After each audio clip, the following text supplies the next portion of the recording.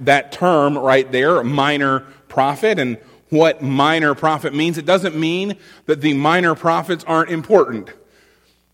It's a statement of quantity, not quality. If you look at the book of Isaiah, it is fairly substantial. If you look at the book of Haggai, it is only 2 chapters.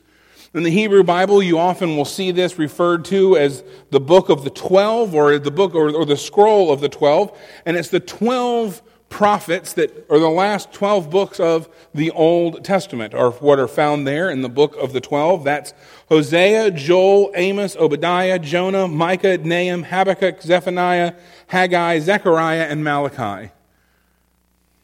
And if I was still 7 years old, I would have been able to do that from memory. But we're going to be in Haggai over the next couple of weeks, next 3 weeks, this week and the next 2. And so as we begin to dig in to Haggai this week, I thought it would be important for us to sort of place ourselves so we know where we are in the story of God's people, where we are in the biblical narrative.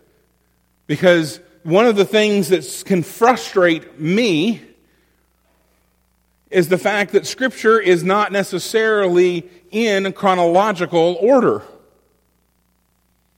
It ends up being organized thematically. Now, the first few books, from Genesis through about Chronicles, well, through Kings, actually, is basically in chronological order. And then you get Chronicles, which is covering the same stuff that's in 1st and 2nd Samuel and 1st and 2nd Kings, and it starts to all go out the window. I love history. You know that I love history. I think one of the reasons that I love history is it makes sense to me. Because when I was a kid, my parents did what needed to be done for me to have a timeline in my brain. And then so when I learned something new, I already had a timeline in my brain, and I could pick up that new piece of information and hang it on the appropriate spot in the timeline. The Bible doesn't do that for us very well. So where are we? What time period is going on when Haggai is a prophet? Haggai is speaking about 70 years after the exile. So if you remember, God brings forth His people out of Egypt. They rebel because they want an earthly king. They have a heavenly king, but they want an earthly king. And so the kingdom of Israel is established. After the death of Solomon, that kingdom splits north and south. The northern kingdom is eventually overrun by the Assyrians because they have continued to refuse to do the will of God and to worship God. And several generations later, the southern kingdom, the kingdom of Judah, which was primarily the tribe of Judah, was captured by Babylon. Under Nebuchadnezzar, the Jerusalem and the temple was destroyed, and the people were carried off to Babylon in exile.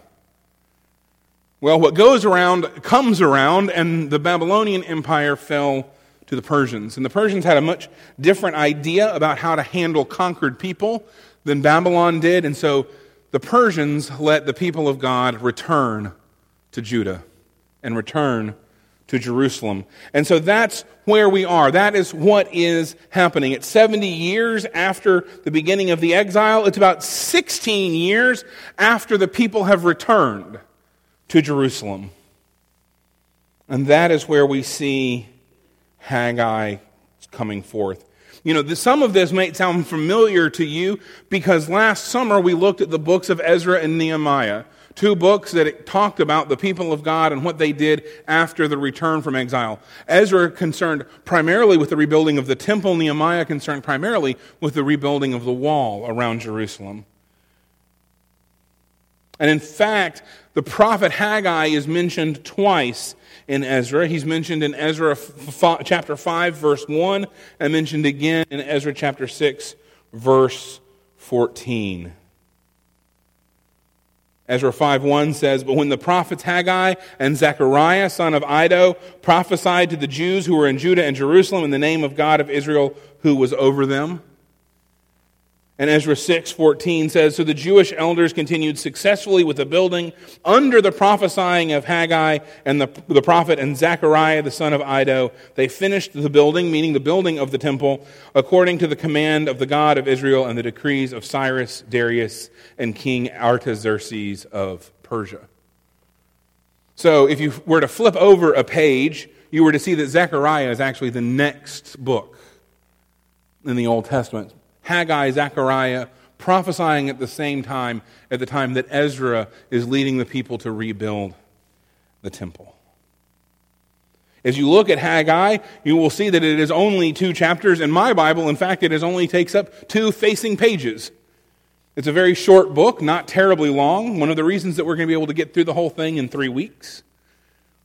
And so this week we're going to be looking at chapter 1, and the next 2 weeks we're going to take chapter 2 and we're going to split it up into 2. So this week we are in Haggai chapter 1. Will you stand with me as we read God's word together?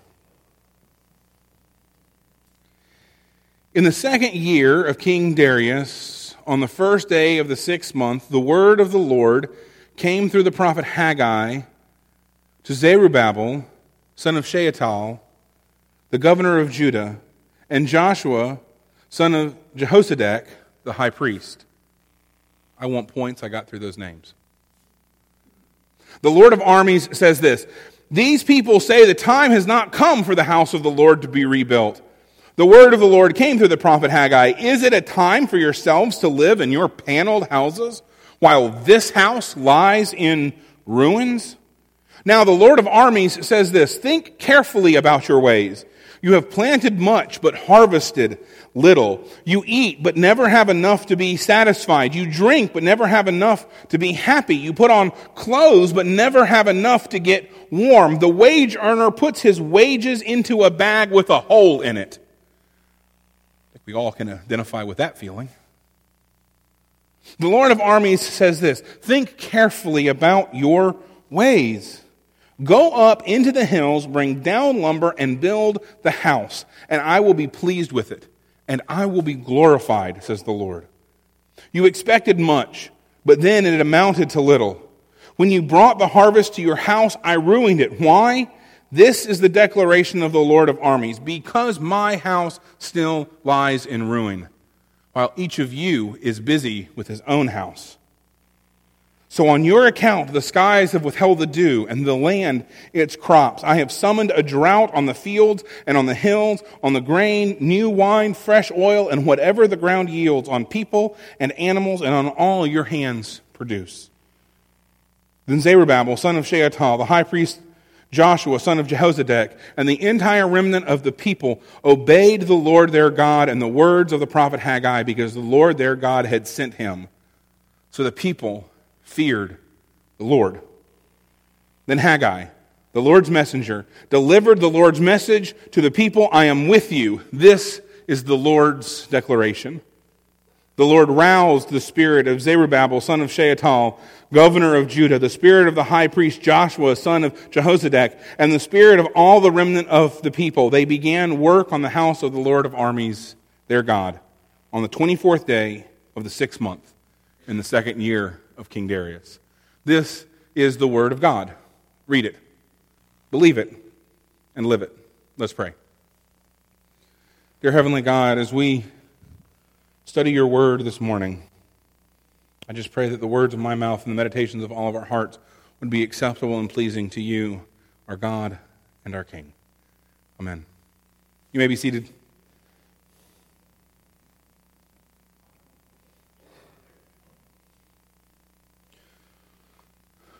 So, right off the bat, we're told that at a very specific time, the prophet Haggai is raised up to bring a word to the people. I always find it interesting when the biblical text gives us such specific dates, because specific dates can be fact-checked. If I were to tell you that the Allied invasion of Normandy was that what happened on June the 4th, 1945, you would be able to fact check me and tell me that that was incorrect. Now, you may not know that off the top of your head, but there were other resources that you could go and look at and see that that wasn't true. When we give specific dates, it allows us to be checked. And Haggai, as he's writing this account of his ministry, of his prophecy, he gives these specific details. The first day of the 6th month, the word of the Lord came through the prophet to very specific people. Now that's important. It's important because it tells us that Haggai wants people to know into the future that he was carrying the word and that he could be trusted and it could be checked. It tells us here that he's a prophet. The prophets in the Bible are God's early warning system. The prophets come along to let people know that something isn't right. That the people of God have strayed from the way of God. The prophets show up when there's a need for a spiritual wake-up call. It's not unlike the warning lights on the dashboard of your car. You know those warning lights on the dashboard of your car? Those warning lights are there for a reason. When we were on our way home on Friday, we were in a rental car because both of our cars are old enough that I don't trust them to get to Pennsylvania and back, although perhaps I should have. And we were in a rental car, and in Fredericksburg, Virginia, after having had to get off the interstate because of traffic, I hear a ka-chunk, and the check engine light comes on. And I lose the top half of the power in the engine. That check engine light was coming on to warn me that something was wrong.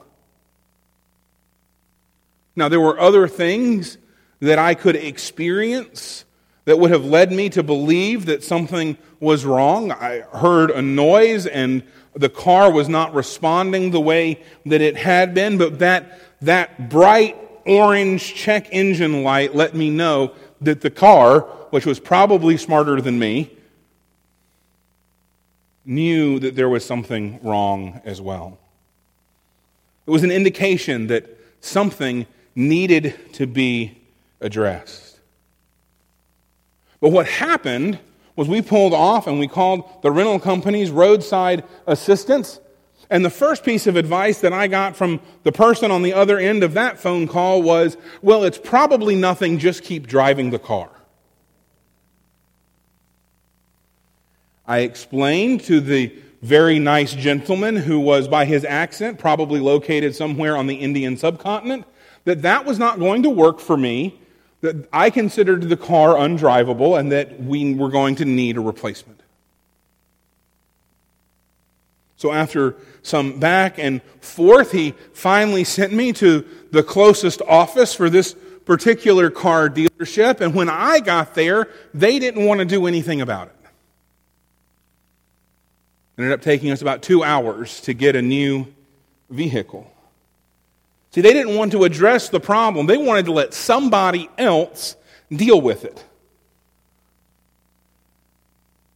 Because I had very inconveniently walked through the door at 4:10, and they closed at 5 o'clock. Let someone else deal with it.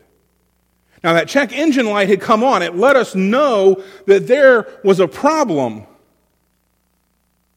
But the people who should have been addressing that problem were ignoring it.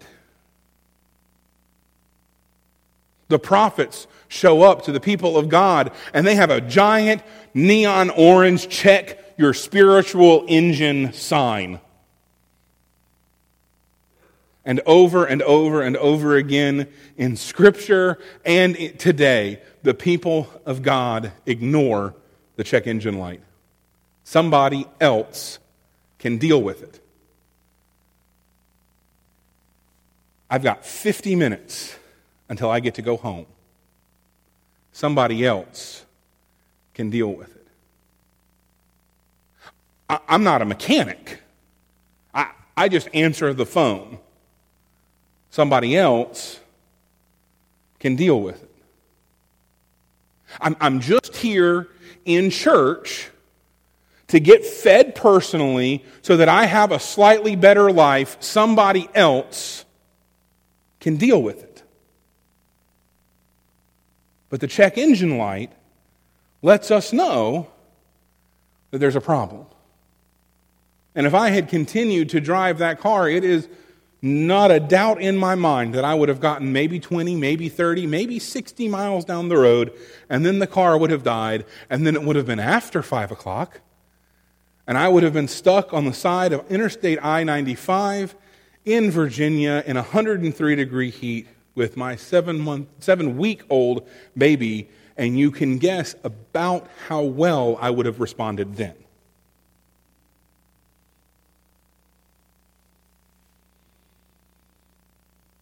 Haggai is pointing out a serious problem to the people. He is holding up a check engine light. The temple has not been rebuilt.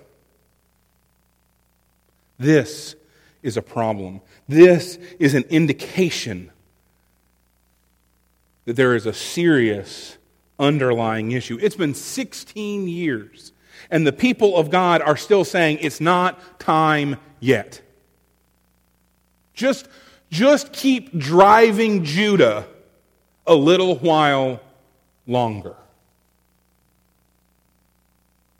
Remember that before Christ, the temple is the location of God's presence among His people. In order for God to be present among His people, the temple has to be there. And so God's people are saying, we don't need God's presence among us, thank you very much. It's not quite time yet. Somebody else can take care of it. You know, at the same time that Haggai is prophesying, we said that Zechariah is prophesying. And if you were to turn over to a page to Zechariah, to Zechariah, you would see that Zechariah is calling the people to repentance. Zechariah is calling people to repentance. And the not building of the act of not building the temple is an indication that something isn't right. That's the physical manifestation of the spiritual need for repentance. Haggai pointing it out, and even the temple itself not being rebuilt, is that check engine light. You know, repentance is needed. And I think sometimes we get twisted on repentance. I think sometimes we think that repentance is simply saying, I'm sorry. I'm sorry, God, that I sinned. Or maybe just repentance, we think that repentance is simply naming our sin. I did this, and this week, God. I'm sorry. Will you forgive me? That's, brothers and sisters, that is not repentance. Repentance means to turn 180 degrees and begin to move in the opposite direction. Simply stopping what we are doing, simply stopping sin, isn't repentance. In order to repent, we have to start moving, not only stop moving in the wrong direction, but start moving in the right direction. You know, I think over the years we put a lot of emphasis on the stopping. We put a lot of emphasis on, I am headed this way. Oh, it's the wrong way. I need to stop. That's good. You need to stop. But we need to put just as much, or in fact, perhaps even more emphasis on the second part of that, which is to begin moving in the right direction. Because if you go 60 miles in the wrong direction and you stop, you are still 60 miles in the wrong direction, are you not? The very, very lovely gentleman who gave me a very Anglo name in his very Indian accent, originally wanted me to go to Winchester to pick up a new vehicle. Winchester was 60 miles in the wrong direction. Now, if I had gone to Winchester and picked up the vehicle, I would have stopped driving the bad vehicle, assuming I could have gotten 60 miles, but I still would have been 60 miles in the wrong direction.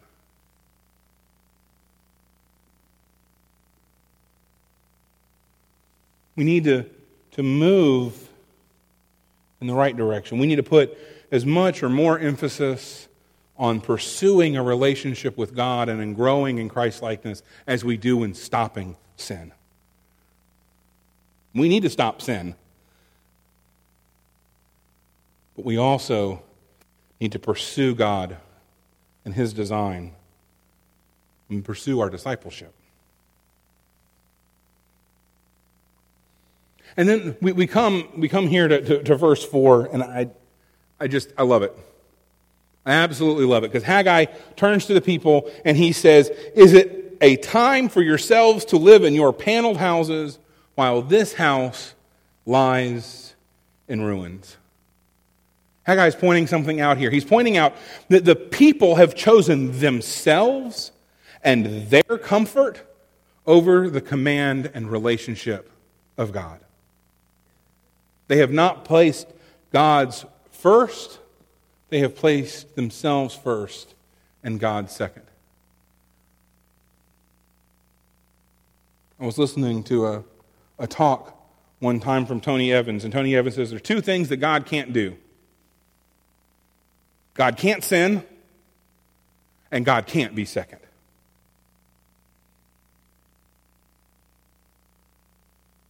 You know, sometimes we think that it's a time thing, right? I don't have time to do the right thing. I don't have time to pursue my relationship. I'm busy. I've got to get up.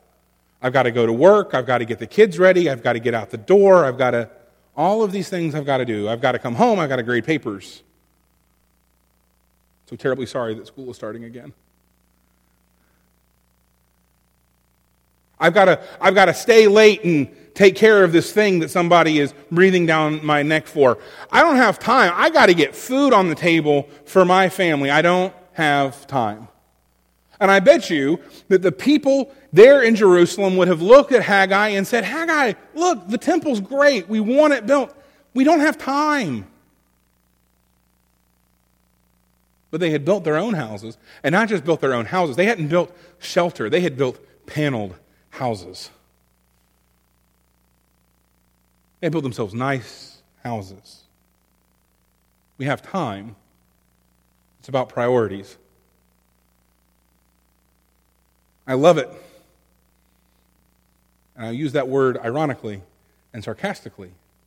I love it when people that I know who spend 6, 7, 8 or more hours a week watching ball games tell me that they don't have the time to pursue relationship with God. And do not get me wrong. I love to watch my ball game. I was very upset. There was a Saints-Ravens preseason game last night, and because I live here, it wasn't on the television. I need you all to become Saints fans, and then we can become part of like the natural network for the Saints, and then it'll show it on Spectrum. Man, I have the MLB Total Access. I can watch every baseball game. But not at the expense of my relationship with God. It's not about time. You've got time. My phone does a thing every week where it counts all of the time I spend looking at screens over the course of the week and sends it to me on Sunday morning. It is an embarrassingly high number. I've got time. You've got time. It's about priorities. You know, are you going to spend time staring at a screen Maybe it's a phone screen, maybe it's a TV screen, maybe it's a computer screen. Or are you going to take 30 to 60 minutes a day chasing a relationship with Christ? Taking 30 to 60 minutes a day to read your Bible, to pray, to meditate on God's Word,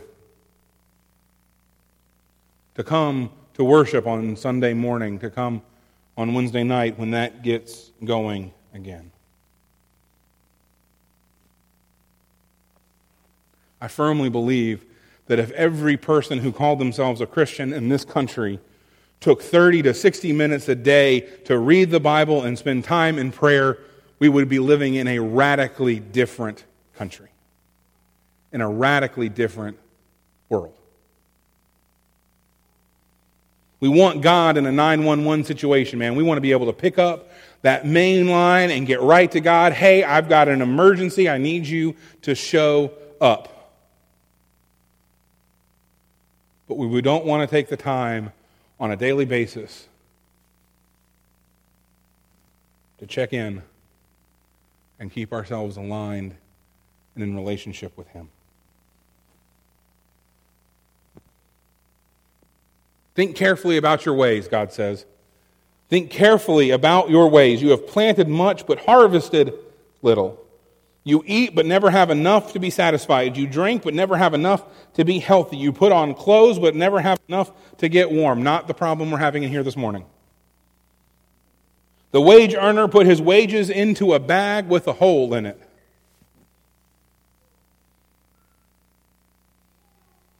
We're called to repentance, but the only way that we know that if we have returned to God fully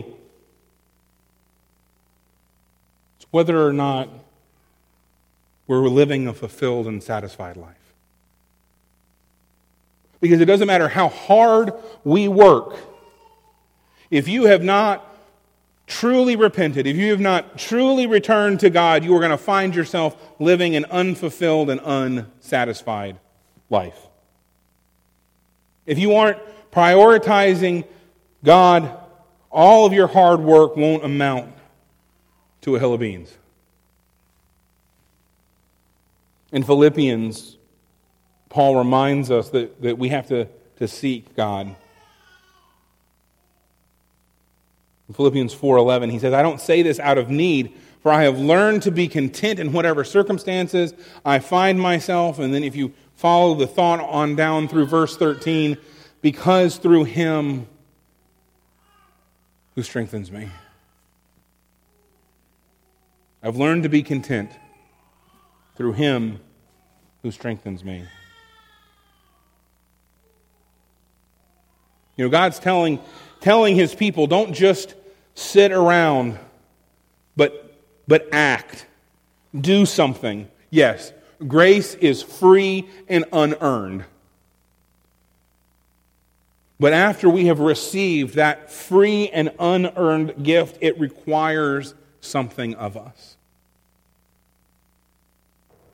It's hard for us to work our brain around, right? It doesn't require anything of us in order to receive. For there is nothing we can do to be worthy of the reception of that gift. But once we get it, we are required to act.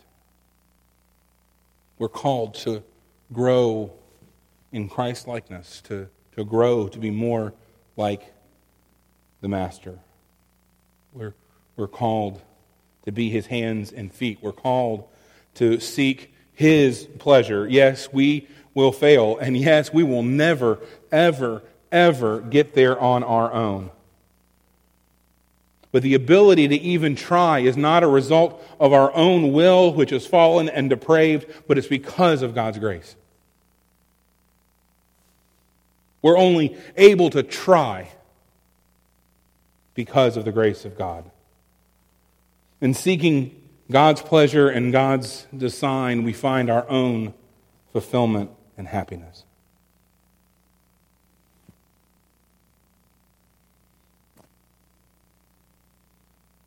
God says to His people, you expected much, but it amounted to little. You wanted something from me. You wanted me to give you something, but I needed to remind you that the temple still lies in ruins. I needed to remind you that it wasn't right. I needed to remind you that you need my presence in your life.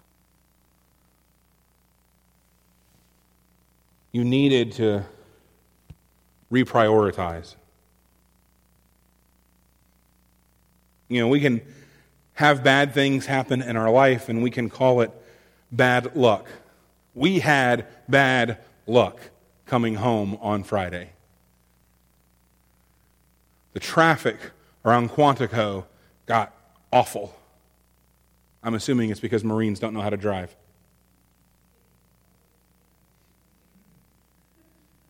I'm going to pay for that one later. The traffic was awful around Quantico. And then the car went out. And then we drove through a torrential rainstorm. And then we had traffic again. And by about the time we reached Richmond, and if you know Fredericksburg to Richmond is not very far, I had had enough.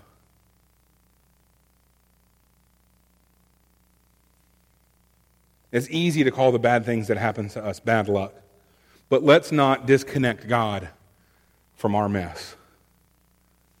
Trials and pain and messiness happens because we live in a fallen world that is far from God. We live in a world that is captive to sin. And these things, brokenness and mess and sin, these things are not of God, but God uses them to make a point to us. I'm still not sure what his point was on Friday. But what I know is that when we return to God, when we root ourselves in God, we find the ability to be at peace when the trials in life come. It was an interesting trip. On Wednesday, we had a really bad storm in Harrisburg, and the power went out. Now, for those of us who have grown up in places like Robeson County or Florida, you may not know this, but in other places in the country, they have these things called basements. And it's a hole that exists under your house. But in a lot of basements, if you don't have something called a sump pump, it can fill with water, particularly when you're under a flash flood warning. And guess what? Sump pumps require electricity to work. So when the power goes out, guess what? And when the power surges, when it tries to come back on and fries both of the sump pumps, guess what? It doesn't matter if you can run an electrical cord from your neighbor's generator, they're not going to work. And it was amazing to watch my father-in-law, my mother-in-law, as water was literally rising in the basement, be calm. We strove to address the problem. There was an urgency to our actions, but there was no panic. There was no running around like a chicken with our heads cut off. There was no screaming, yelling, cussing. Because those are two people who are spiritually mature, rooted in their relationship with Christ, and who live by the mantra, is it of eternal consequence? Is it of eternal significance? And if it's not, don't worry about it.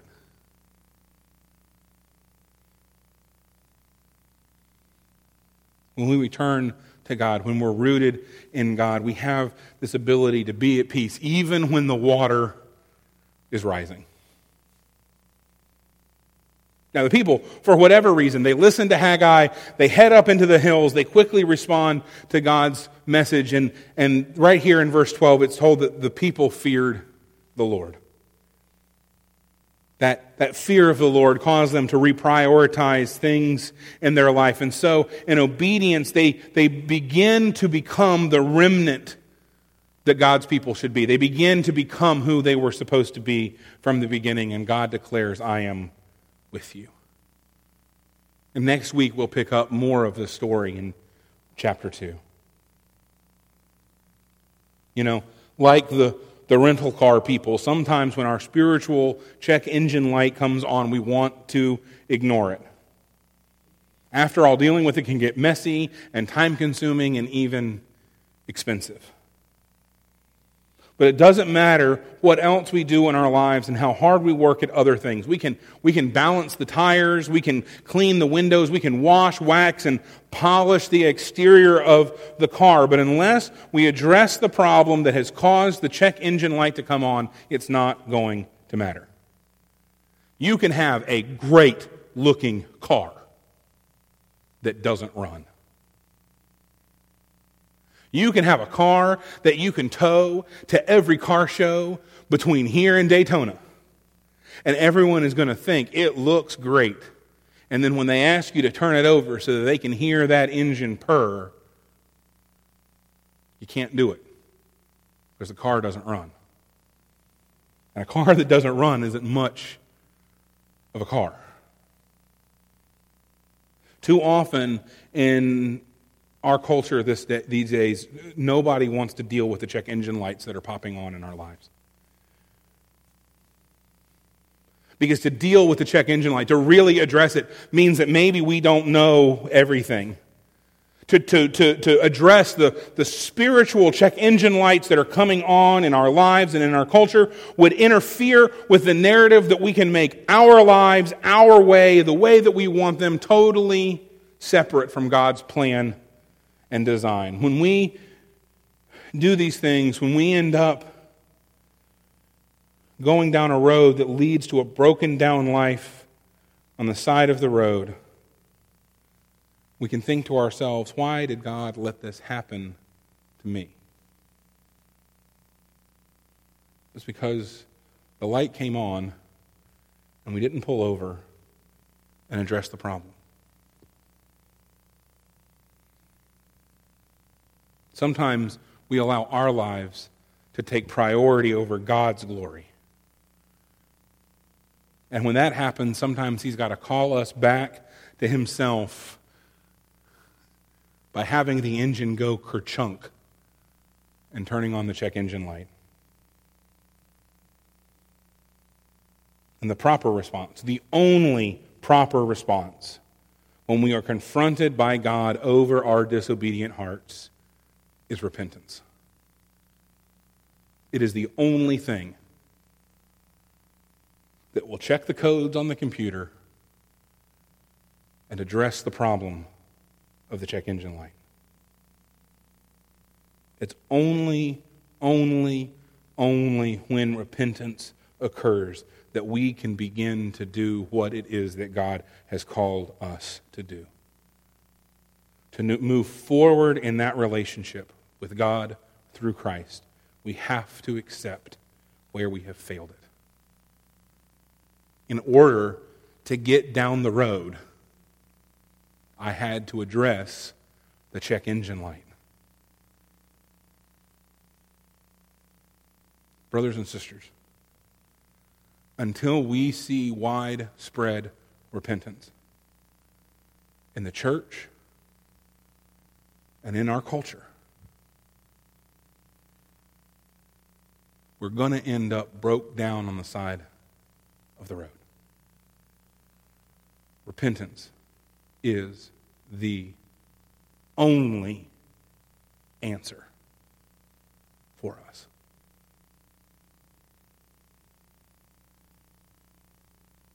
Our hymn of invitation this morning is hymn 309, Lord, I am coming.